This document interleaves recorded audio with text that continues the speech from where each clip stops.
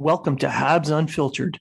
This independent podcast is featured on the Hockey Writers and iHeartRadio, bringing you honest and unfiltered entertainment and discussion on the Montreal Canadiens and hockey news. Your hosts, Matt Smith, Treg Wilson, and Blaine Putvin, are proud to be one of your trusted sources. If you are talking about it, so are we.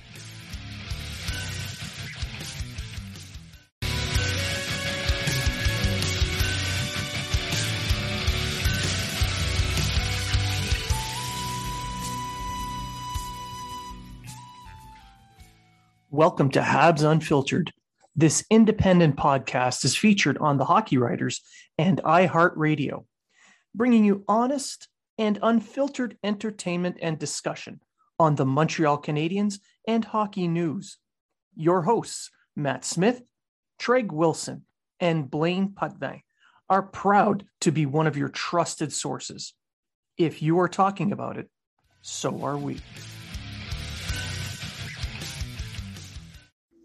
Be sure to go to habsunfiltered.net to check out all the great giveaways, all the great sponsors, all the promo codes for each sponsor to save you money on amazing products. And welcome to Habs Unfiltered, episode 260. I'm your host, Blaine Putvin, and I'm joined now with a special guest, Allan Etmanski, the voice of the Kingston Frontenacs. Welcome to the show. Well, thanks. Thanks for having me. And you guys do a great job here. I listen fairly regularly, so it's an honor to be on. So it's you and our mothers. Well, I mean, I wasn't supposed to say anything. They paid me a little bit not to say it was them, but I mean, I guess the secret's out. Well, we all have to moonlight somehow, make a little extra money. It's true these days, especially. Gig economy and all. That is what it is these days. So, Mom, if you're listening, thanks for paying other people to listen. I appreciate it. She told me the check's in the mail. Ooh, you're in trouble then. No, but seriously, I'm really happy you came to the show. I've been wanting to get you on here for about a year, and you know how it is. It things just build up, and you get your spots filled, but hey, better late than never. That's what I always say. And here we are able to do it. It just so happens that I think anyways, for me, that it fits in perfectly because of the way the NHL draft is shaping up this summer. Exactly. You've got that firsthand knowledge of OHL players who've gone through the building in Kingston. I think one of them might be named, what's his name? Shane Wright.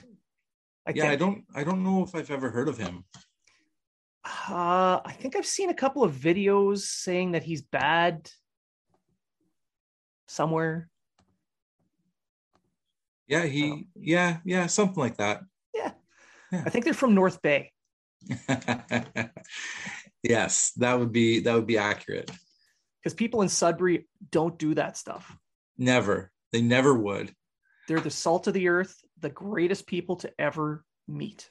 It's not like they throw a wolf over center ice every time they score, and it just happens to be looking at the opposition bench. Hey, you leave Howler alone. He's a treasure.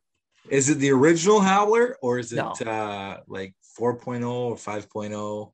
I think they're at the 6th one, because when I was a kid, that thing was pretty beat up. Yes, it's legendary though, and a lot of the people who haven't been to a game in Sudbury, I tell them about it, and they're like, what do you mean there's a wolf that comes over center ice? I go, they have it on a clothesline. It goes out over the ice and then back in every time the Wolves score.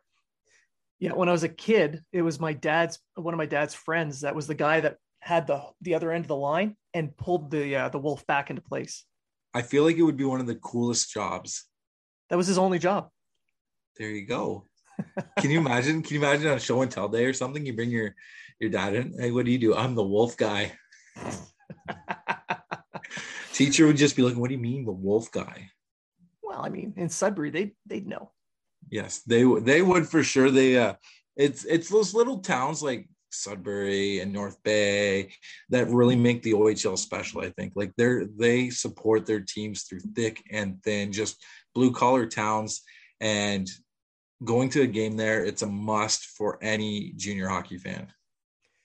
So you must really enjoy going up into the press box in Sudbury then. It's a little scary. Yeah. It kind of reminds me of the press box that we have here at the Kingston Memorial Center where the Queens Gales play. It's that old school, like directly over the ice. If you look down, you can see right over the bench, and like the boards are parallel with you. And if you get too many people there or somebody walking up the ladder, it starts to shake a little bit, and you wonder, is this going to hold up or what's going to happen? If it was a union job, there'd be OSHA violations everywhere. Oh, definitely. But you know what? Because it's hockey, everybody just says, oh, it's fine. You'll be fine. It builds character. Yeah, and it adds character. I will say that I do like those old press boxes because it just adds to the ambience when you walk in the arena. Like there's so many arenas these days that are just cookie cutters of one another, and you can go from one to the other and you don't feel like you're in another team's barn. It's just another rink. But those rinks, like in North Bay, even after the huge renovation, Sudbury, Peterborough's the Memorial Center, the Odd and Kitchener, those rinks, they all have those character feels and nooks and crannies and those little things, like in Peterborough, the square corners that unless you've been there and experienced it, you won't know what I'm talking about. But it's those things that make those rinks special. Yeah, the square corners. God, I forgot about those. Those hurt. Yeah, like they hurt, and they are a nightmare for defensemen. Yes. I was shit defense to begin with, and playing games in that rink, made it so much harder. I bet your goalie loved you. No, you really didn't.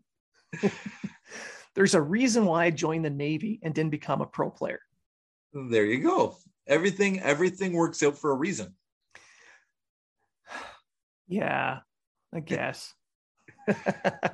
But so we're talking about the OHL, and there's more than just Shane Wright in the OHL. There's a ton of really good, skillful prospects, and we're obviously going to get to Shane eventually. But I wanted to start with some other players, some like Delbel Balouz, for instance. Well, I'm glad that was the guy you brought up, because he's one of my favorite prospects.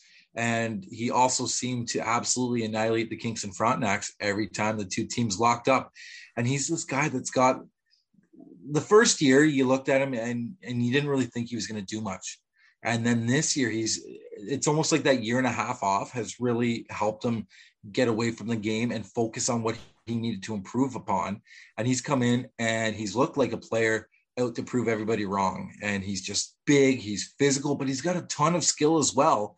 And he always has me taking notice of him when he's out there. Kills Kingston every time he plays them, but he does it to other teams too. And he's not, I don't want to say he's not flashy, because he scores some like highlight reel goals, but he just goes about his business real quietly. And at the end of the game, he's kind of like, I knew I could do that. Yeah, he's one of those prospects that are hovering around the end of the first round, early second round that I've had my eye on for a little bit, because of that offensive skill set, but he's not a slouch on the defensive side either.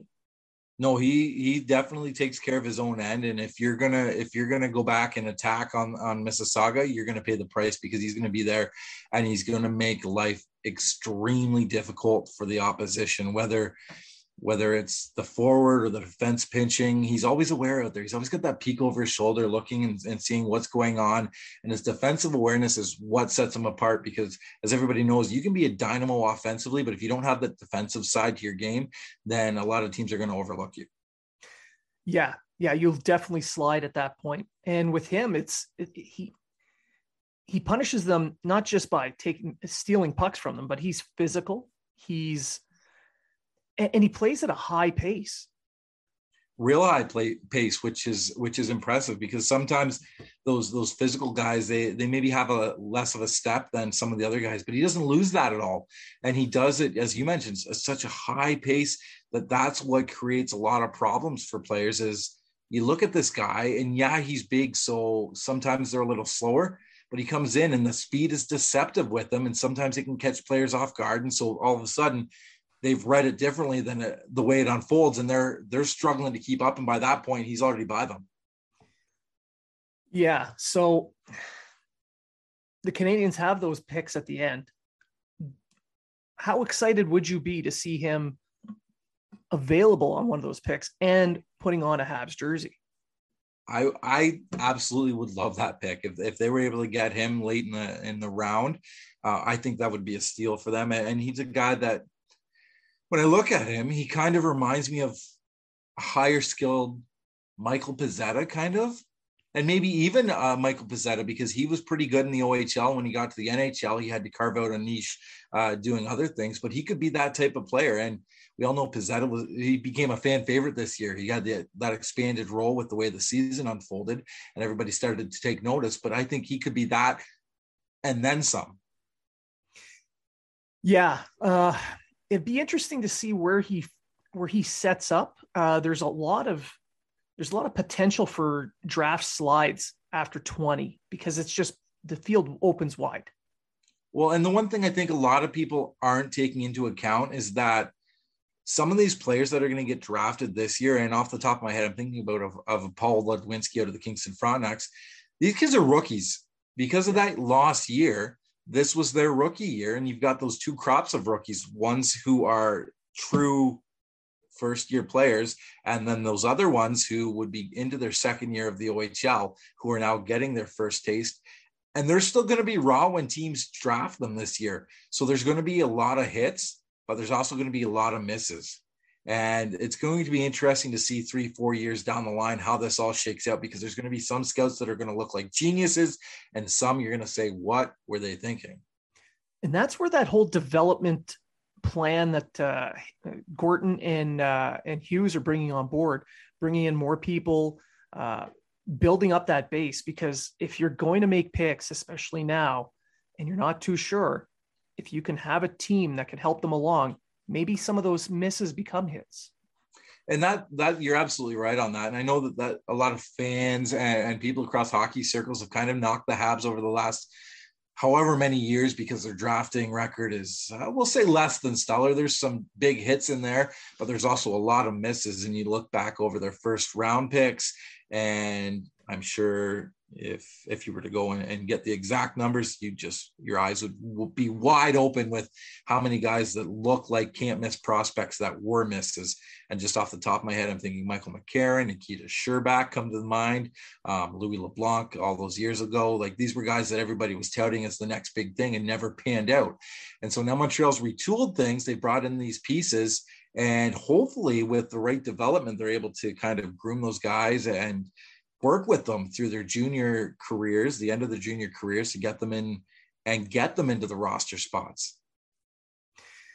Yeah, it's going to be interesting to see how they work on that. But I wanted to kind of step back and look at what you had mentioned earlier with these true rookies and these second-year rookies, the ones that missed that season.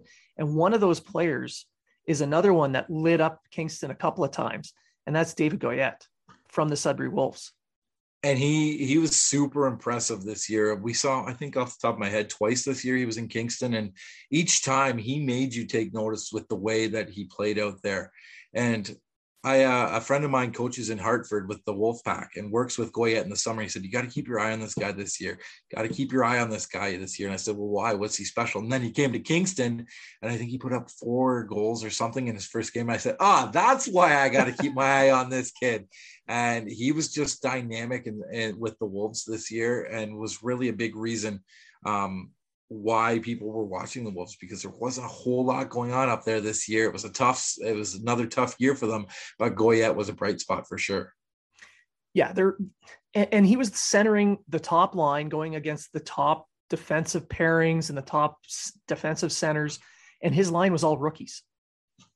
And that speaks to just the kind of skill. And I think a little bit too on what you started with, when you've got those 2-year or that double crop of rookies, is that, yeah, they are rookies, but also they've spent that time that year through Zoom sessions. And I know a lot of teams are doing those Zoom sessions where they're working on going over like what their systems are going to be, or doing virtual workouts or skill sessions or what have you. And I think that allowed these guys to step in and not miss that step that sometimes you do. I know, thinking back to here in Kingston, Zayd Wisdom's rookie year, it wasn't the greatest campaign for him, but he also didn't have that adjustment period where he could get acclimated to it and then get playing games. He jumped right in and was was thrown into the mix right away. Guys like Goyette, they're getting that year off where they can kind of settle in and get their feet wet before actually playing these games. Yeah, exactly. And that's for forwards. It gets a little bit harder for defensemen. Specifically, I wanted to talk about Ty Nelson of the North Bay Battalion. You got to see them in the playoffs. That kid is also another possible end of the first round draft pick.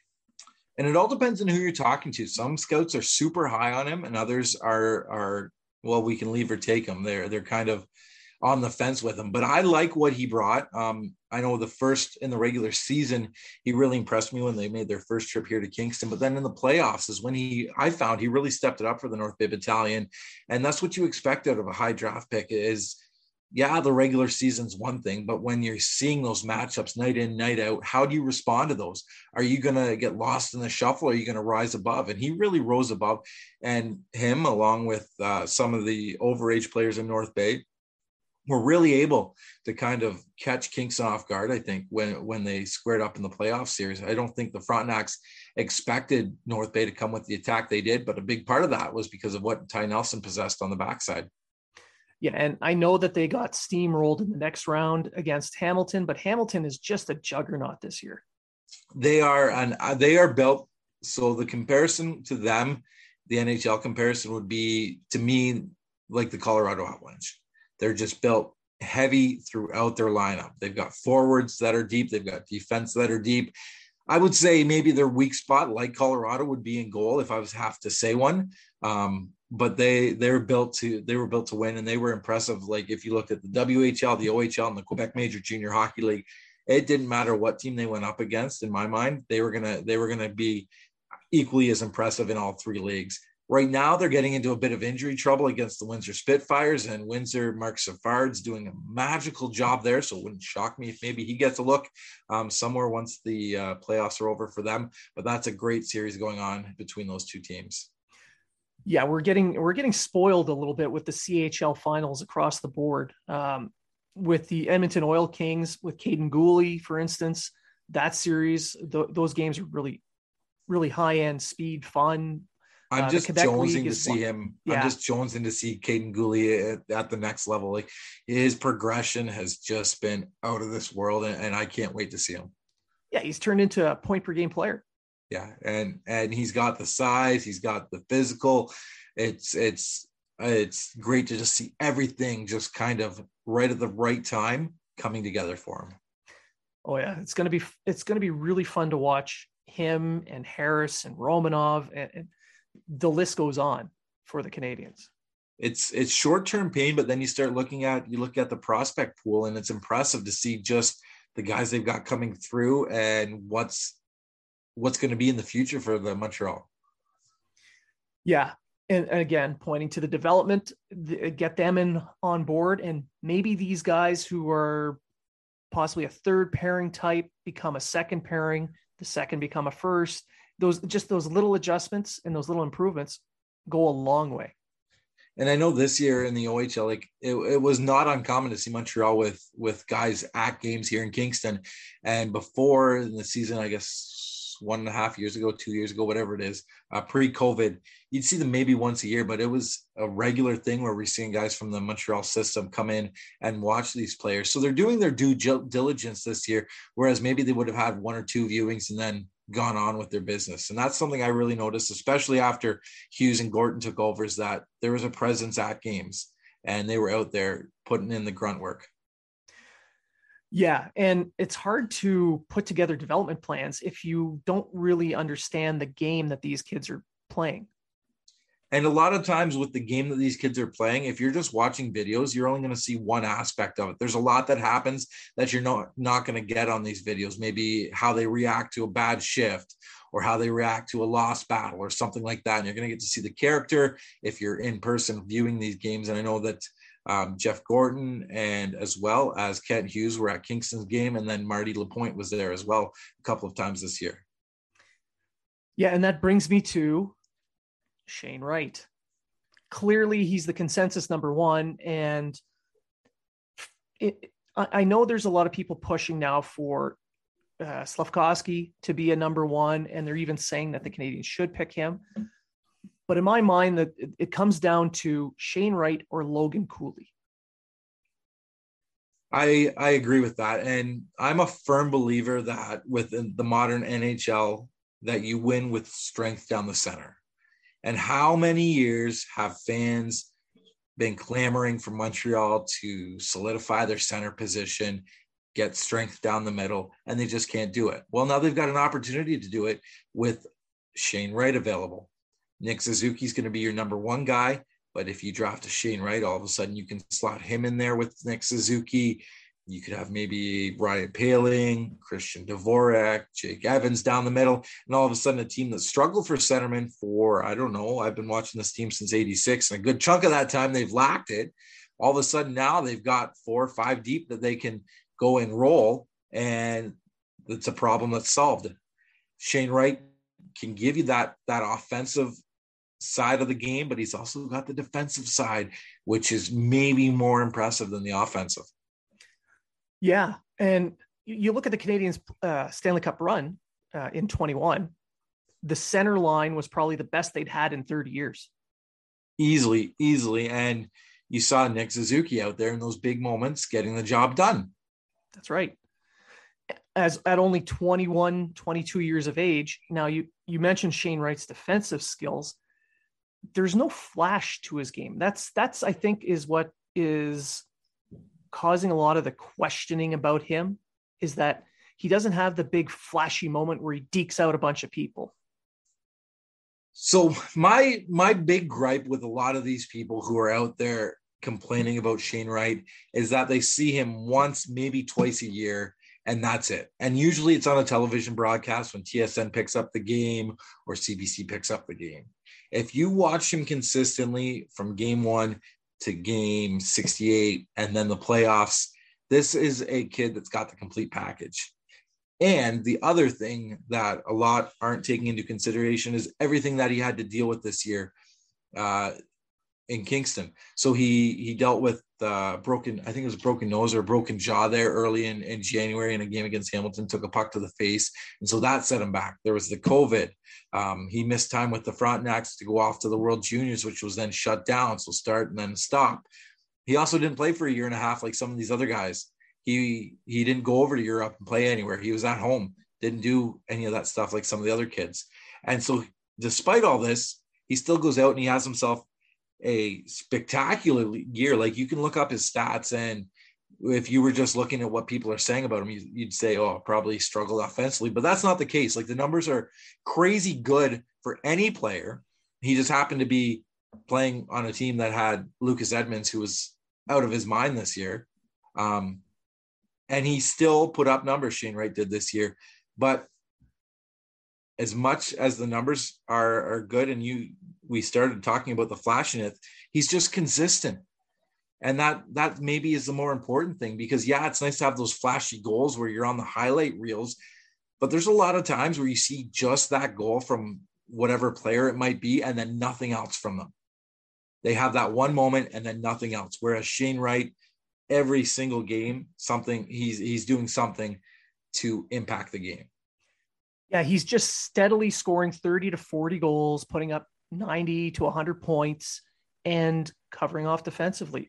For instance, I mean, you watch some of the games, there's more than a few times where you see a play develop where he's moving towards the boards, he's trying to get something to the middle, and then he feathers a pass to someone that they just miss or they didn't expect it. So one of the things that a lot of people who watch the game but maybe haven't played it won't understand, and it's been explained to me by players that are at high levels, is that sometimes playing with a player like a Shane Wright is very difficult because he thinks the game so differently than everybody else. Whereas he might be thinking that you're going to go one way, and which makes sense, but the normal play would be go the other way. So he's throwing it there, and then all of a sudden it breaks down. But that's just because the way he thinks the game. So if he progresses and makes the jump to the pro level, well, maybe that play that broke down at the OHL level, all of a sudden it's connecting at the NHL level. And now you're starting to say, well, okay, that makes sense why he was doing that before. Yeah, exactly. There's once you get to the pro ranks, more and more players are at that level. So he'll pair better with some of them versus what he may have had in junior. Yeah, and that's a really good point. And in junior, you've got players coming and going all the time, where injuries, World Junior Camps, Canada Russia series, what have you. Whereas in the NHL, it's a pretty consistent thing where if you start with one lineup, chances are, especially if you're a higher end player, you're going to be playing with those guys at the end of the year, and there's not going to be a whole lot of disruptions except for maybe an all-star break or an Olympic break if they happen to work that out down the road. And so that's one of the benefits that I see Shane having at the pro game, is that he's going to have that consistency from the start of a year to the end of the year with very few disruptions. Now, I mentioned the flashy. He doesn't have the flash, but it's more substance, in my opinion. And listening to Luca Caputi, the head coach, rave about this kid and how he's willing to do anything asked of him. To me, that means more than making a flashy goal. It's a bang on about him, is that he is about making the team better. So if he has to go and play a fourth line grinding role, he'll say, okay, what do you want me to do? Like, how do you want me to go about that? He's going to ask those questions. He's going to go out and he's going to do it. I've had the pleasure to interview him a few times. And even in his rookie campaign with the France, and then this year, it was always about, you'd ask him about a moment in a game and he'd always heap praise on his teammates, or talk about something his teammates did, or how so-and-so did this that was able to get them to win the game. And that's really the mindset that he has, is that it's all about putting the team before himself. And you can't teach that. That's one of those, coaches always say, that's the intangible. Well, that's one of them, is the willingness to put your team goals above. And sometimes you see guys at the OHL level light it up. They get drafted to the NHL and then their roles change and they're not able to go and adapt to that new role. They don't want to do it, or they can't do it, or what have you. But with Shane, that's one of the things that jumps out, is that he's willing to change his game to help the team. And we saw it at the World Juniors and even at the under 18s when he was there last year in Texas, is that it changed a little bit for him how he was playing, but he still succeeded. Yeah. And being an exceptional status player, there's been a lot of, the spotlight's on him pretty harsh. And he gets all these comparisons. They're talking about McDavid's point totals versus his, and, Bergeron's defensive play versus his.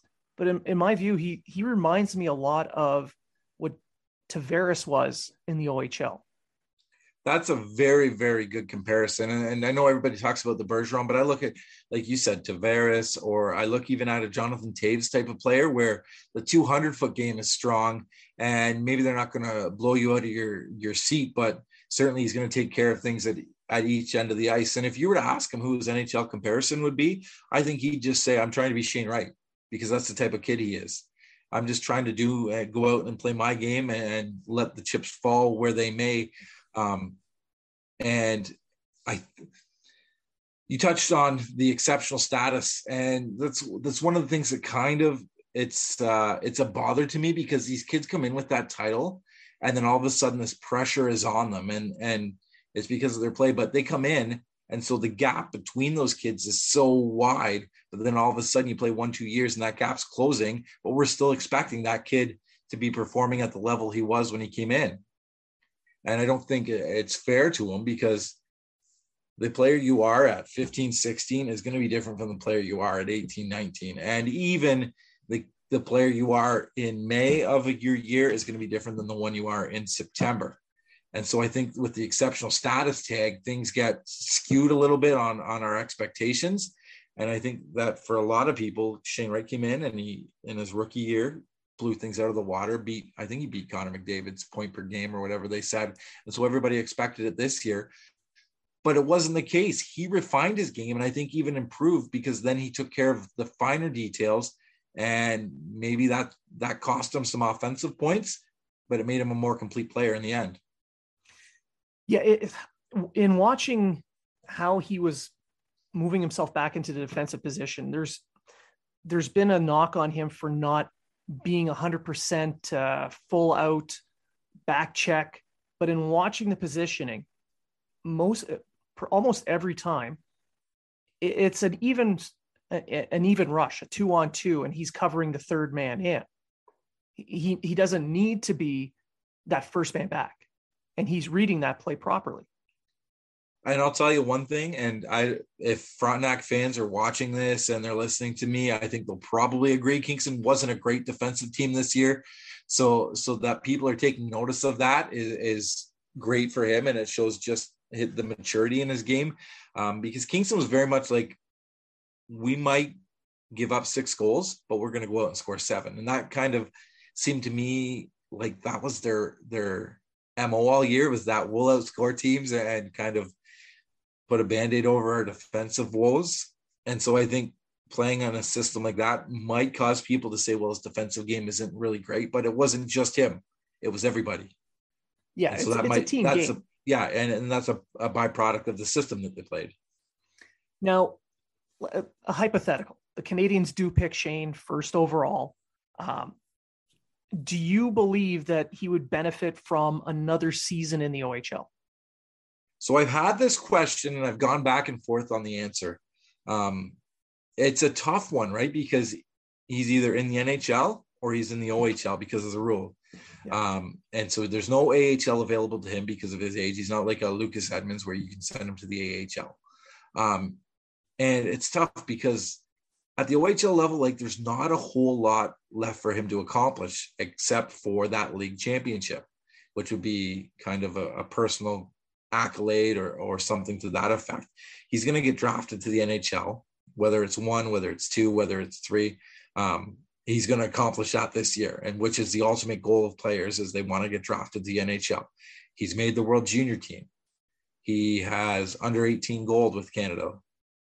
There is not a whole lot left for him to do at the junior level, which is why I've kind of leaned towards getting him into the NHL after drafting him. But then you start to wonder, well, if you draft him and you're not playing him, what's that doing to his development?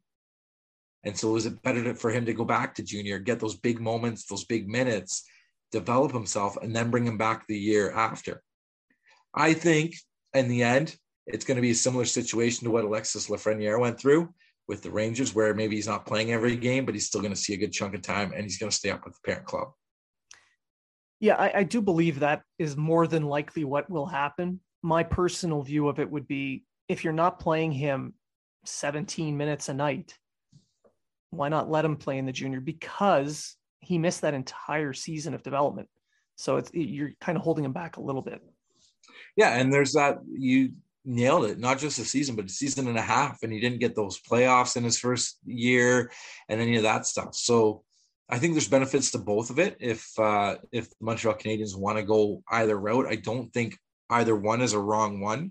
You're going to get some naysayers, as you always do, especially in the Montreal Canadiens camp. They love to come down on any decision, whether it's good or bad.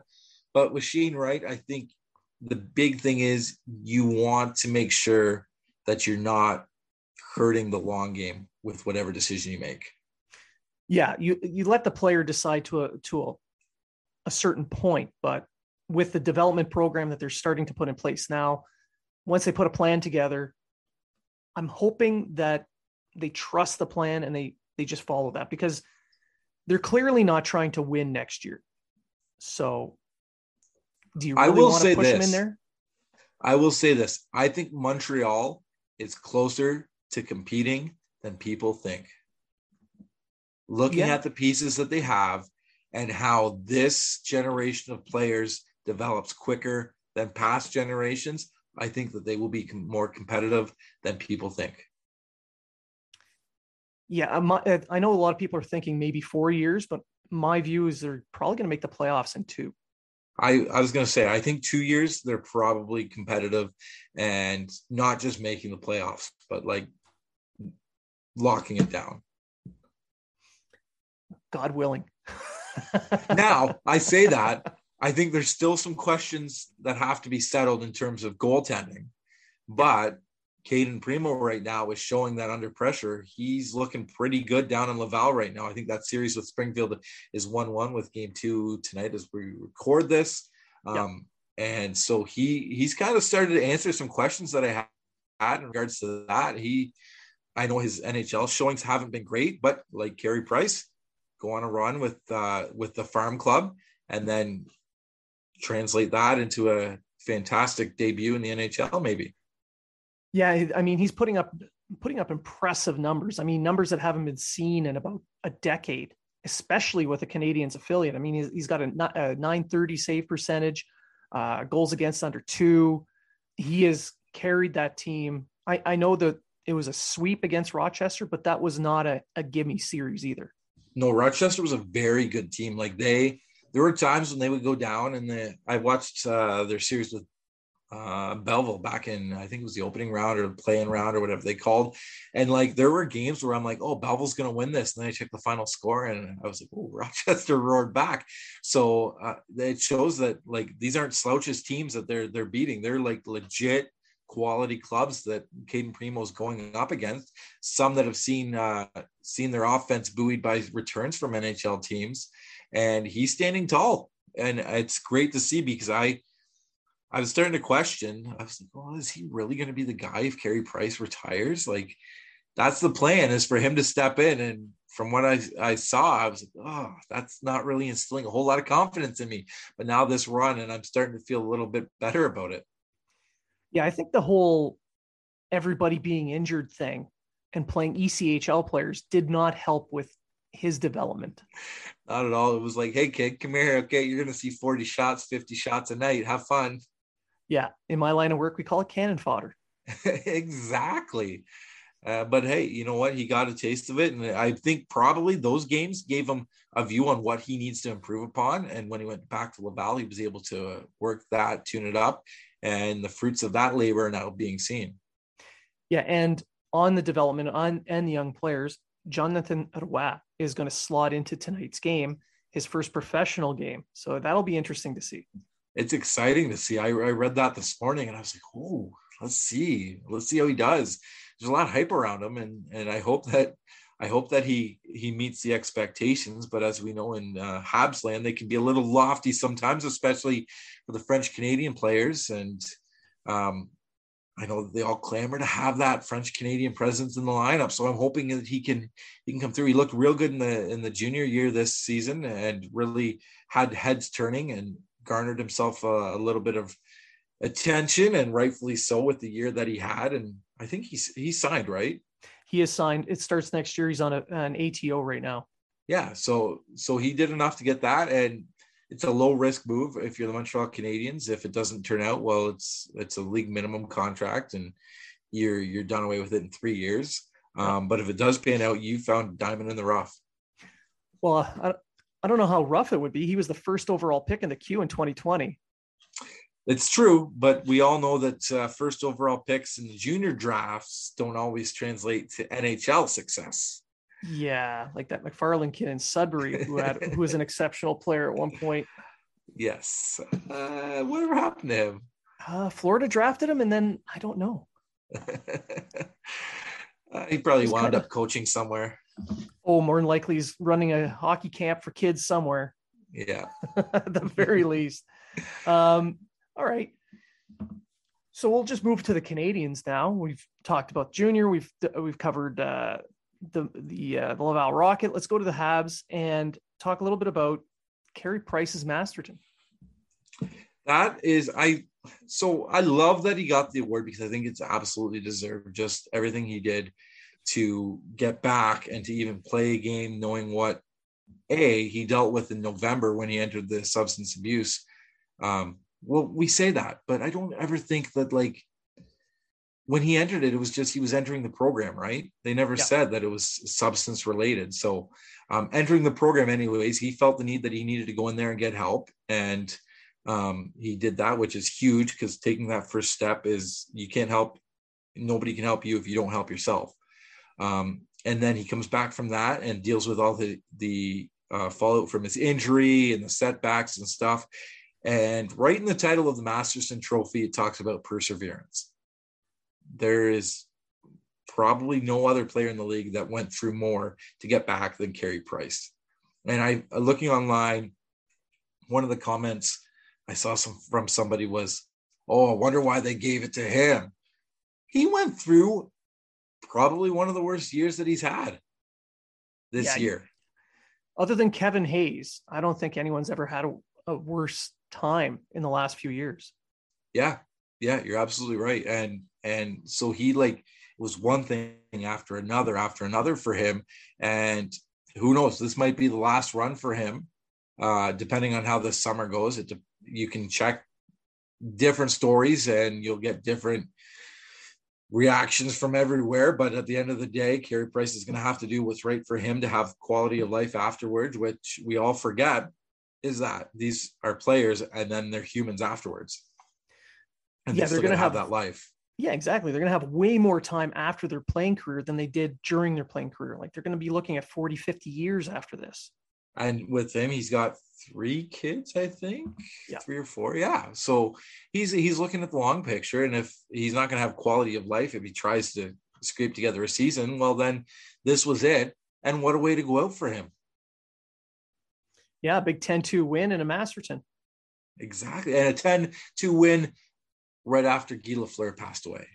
Yeah, exactly. There's so many, the numerology in the last half of those last few weeks was just, everything just kind of clicked.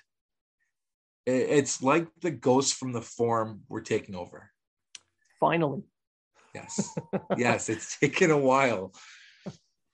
But hey, yeah, at least they're there, and maybe this is the start of something new. I know that in the past they've made changes in the management and the coaching, and it was more or less kind of the same feeling afterwards, but with the hiring of Jeff Gorton and then Kent Hughes and Marty St. Louis, Vincent LeCavier is involved, I think, too. Yeah. It really feels like the ushering in of a new era for the Montreal Canadiens. Marie-Philippe Poulin's now involved. They hired Chantal Machabea to handle the press and the media relations, which has been fantastic. It's brought them right into the new era, whereas before it was all old school. And it just feels like something big is happening for the Montreal Canadiens, and they're heading towards something big. Whereas in the past, it was kind of like they were spinning their tires. Well, I mean, you just look at the coaching carousel. It was the same 3 coaches over and over and over and over again. Which drove me crazy because there are so many good young coaches out there that the fact that, and it's not just a Montreal problem, the NHL is terrible for just going back to these old guys, that it's about time somebody thought outside the box. Yeah, and they did that hiring Marty St. Louis. And I love it. And I know that the coaching fraternity was like, wow, he hasn't put in his time and yada, yada, yada. But you know what? Like, there is something to be said about a guy who's played at the high level, done everything, and can relate to the players. And the moment that sticks out for me was him and Cole Caulfield at practice. And he's teaching them about the fake, and then you rotate, and then you fire. And then the next game, it was exactly what they worked on. Yep.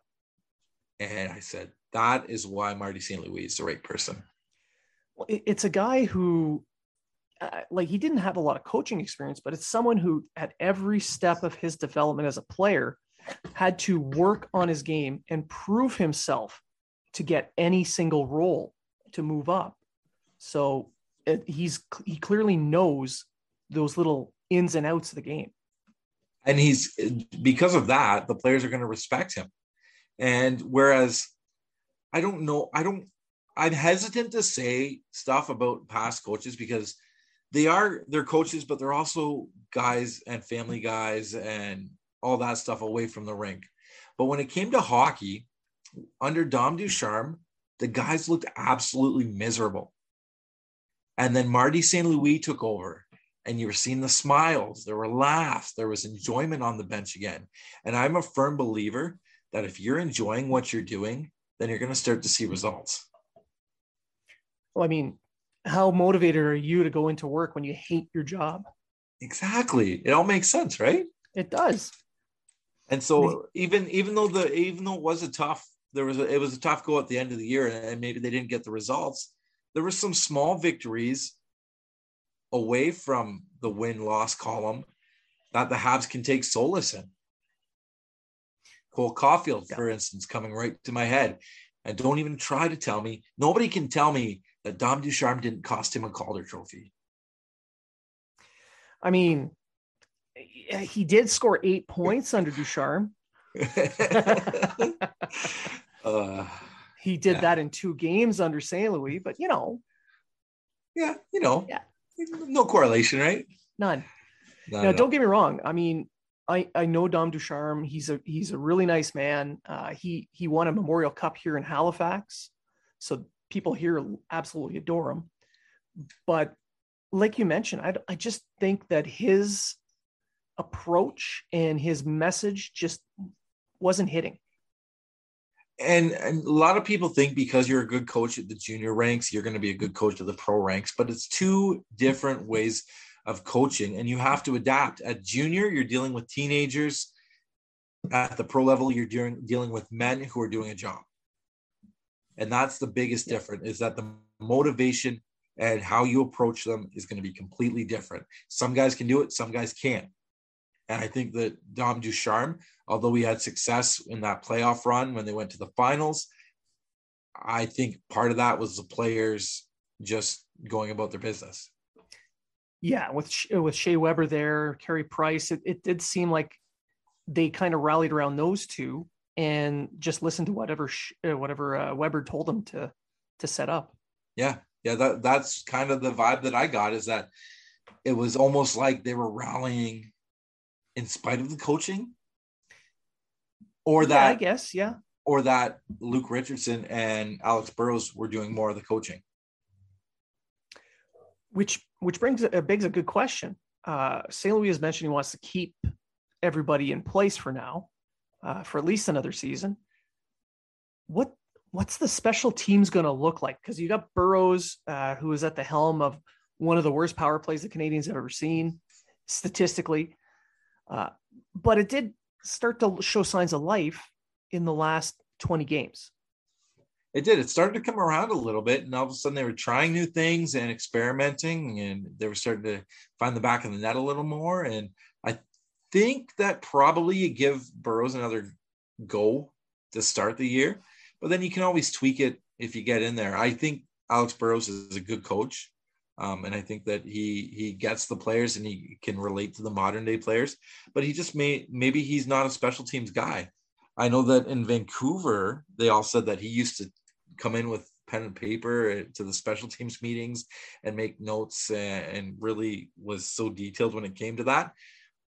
But sometimes you can't, it's the special teams, it's different than 5-on-5. And you've got to be able to think differently and come up with some creative solutions. And maybe he's not the guy for that. I will give him a pass on last season because it was a train wreck all around.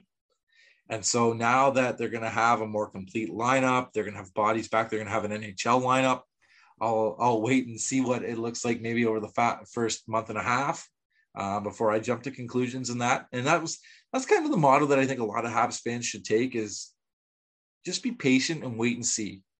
Because last year, more often than not, on nights you were seeing an AHL, ECHL with some NHLers here and there. Yeah, there's more than one game where you would look at the lineup and say, this is a lineup that would not be allowed to step on the ice in a preseason matchup because it did not meet the minimum prerequisites. Yeah, you have to dress like 6 veterans or something, and there were some nights they didn't even have that. Yeah, and 7 first-round picks or something along those lines, and they missed the mark for several games. And they still started to kind of look okay in the back half after Marty St. Louis took over. Yeah, and if they have a legitimate NHL starting goaltender, then they probably see wins in some of those games instead of losses. Yeah, I mean, if Jake Allan were playing more of the games that Montembeault was playing, perhaps. And I don't mean this as like a slag on Montembeault, because he came into a tough situation, and he made the best of it. And he certainly deserves a little bit of respect for that. I just don't think he's a starting NHL goaltender. No, he was a stopgap. Yeah. Yeah, he was a guy that they could get for nothing. Exactly. And going into next season, depending on which goalies are in net, like you mentioned, I'm expecting to see a full season of what we saw under St. Louis in that second half, where it's a team that is in games. They're trying, they're going to show that compete level. Even if they're down 4 goals, they'll make an attempt, but they're going to lose a lot of games.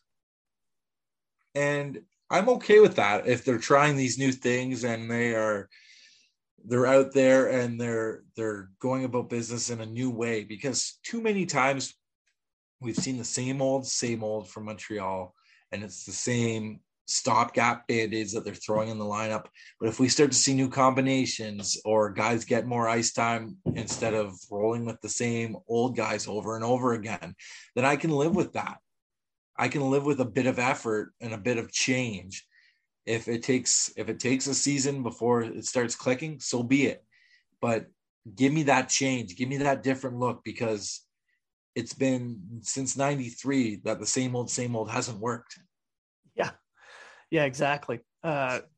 Watching the young guys step in and be given bigger roles, I think, even if they're losing, that I think is what's going to keep the fans buying tickets, going to the games, and making the experience at the Bell Center fun. And it wasn't early on. It wasn't fun last year. No, the fans didn't want to go. You could go and find tickets easily, which tells you everything you need to know about the situation, because Montreal is notorious for being hard to find tickets for. Yeah, unless you overpay in a secondary sale site or something. Yes. Now, you're going to see that coming up at the NHL draft. The tickets are going to be on sale on Friday of this week. They're going to be expensive, and you're going to see a ton of them on the resale.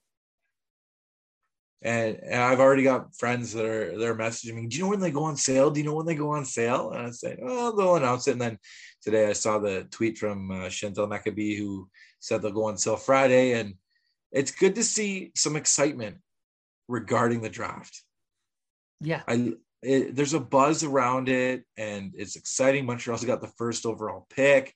There's this kid, Shane Wright, that everybody's talking about. There's a bit of intrigue on whether he's going to be the guy or if they're going to go with another pick, and it's all shaping up to be like a great event in Montreal, especially after missing it last year. And with all the assets they have that they can move up, they can make trades, something could happen on the draft floor. I would love it if Montreal were to go 1-2 or something like that.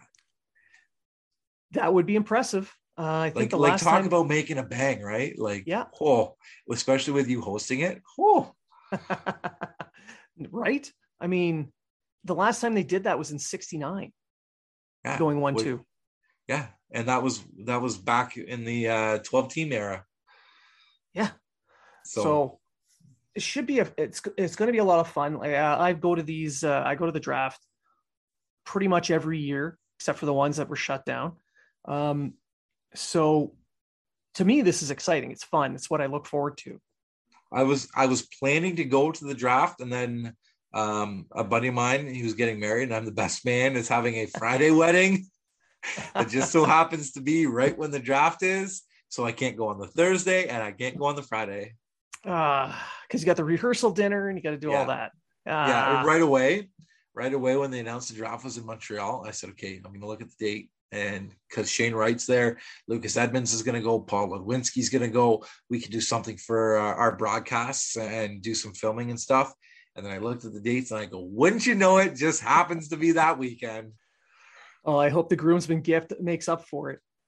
Fingers crossed. He's a Habs fan too, so we'll see. So you have a TV in the background. Yeah, well, I already told him. I said, listen, I'm going to have it on my phone, so I hope that's okay. I don't think he'll mind. He'll probably be poking you going, what's going on? What's going on? We'll be in the middle of speeches. I'm like, oh, yes, they drafted him. Exactly. Now, that means you're open on Saturday. And for my listeners, Habs Unfiltered is going to be hosting a post-draft gathering at McLean's Pub where we can sit down, have a pint, and discuss the draft at length. So you're more than welcome to join us. I'll keep a spot for you. Oh, McLean's. That's a legendary spot in Montreal. I've seen it once or twice. It's such a spot. I love it there. People are so hospitable, and yeah, if you become a regular, they remember your name when you walk in. It's the best.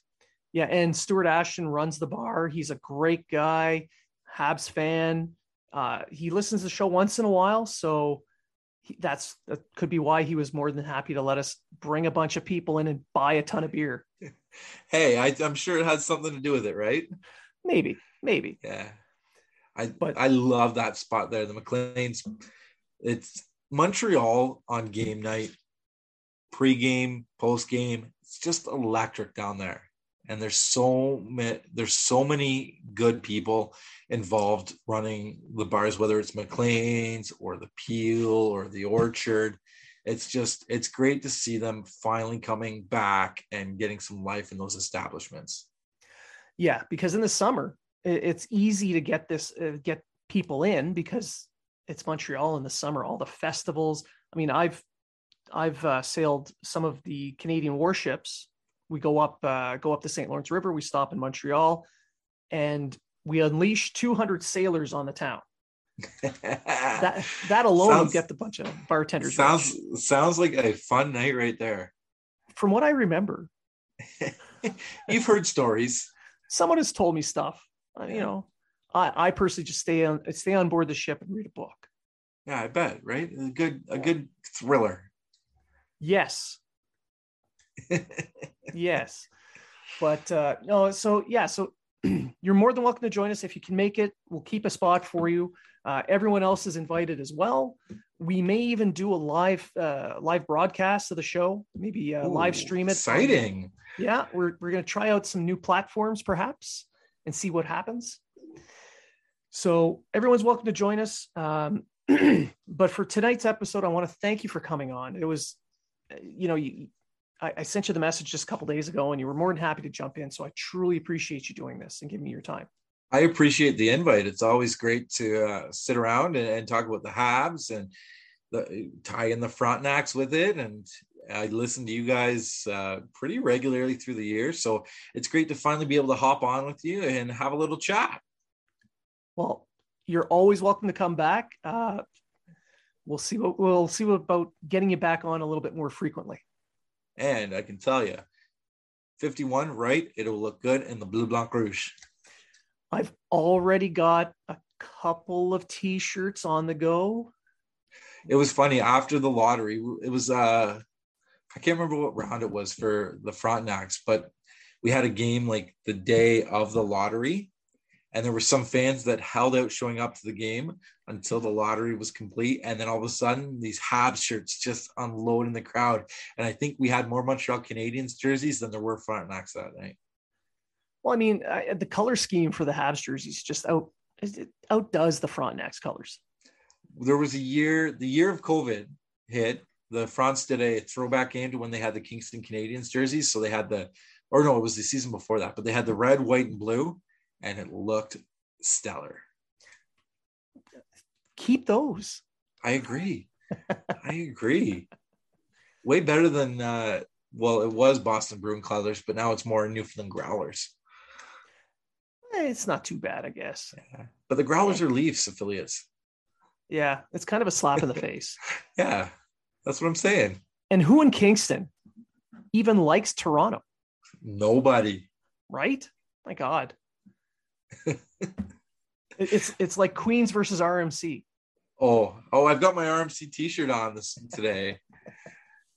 I'll tell you, RMC, as of late, we've been getting the better of Queens in the Carr Harris Cup. So we have that. Well, I think that's all thanks to Coach Richard Lynn.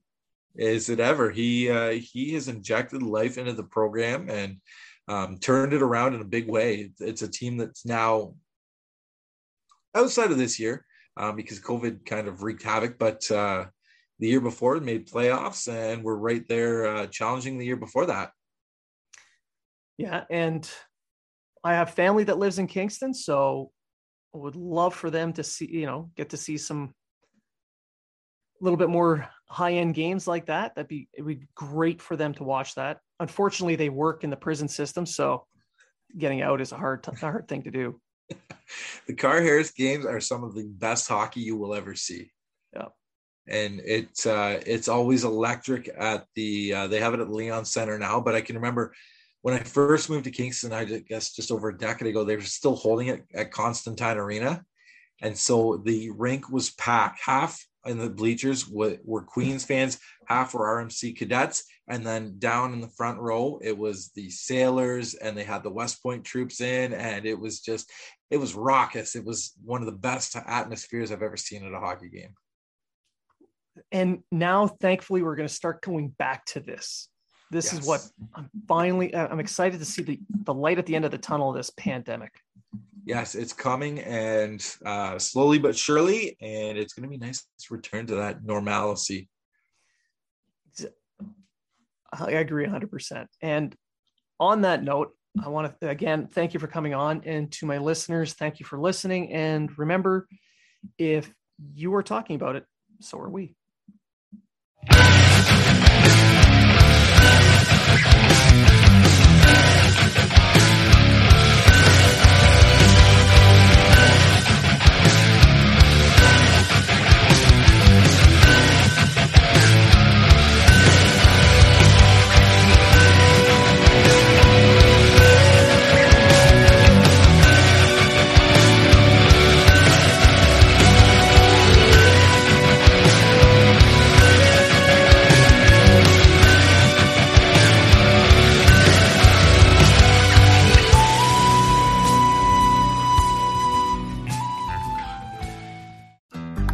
Looking to make the most out of this life and optimize your personal wellness? Then check out the Natural Man Podcast. Join me, host Mike C., as we explore all areas of human wellness, physical, mental, and emotional. Learn strategies to optimize your own well-being and be in the driver's seat of your own health. Remember, your doctor works for you. Learn biohacks, neurohacks, ways to improve sleep, and ways to optimize your body and your mind. Check us out on Apple, Spotify, the Fountain app, and at naturalmanpodcast.com.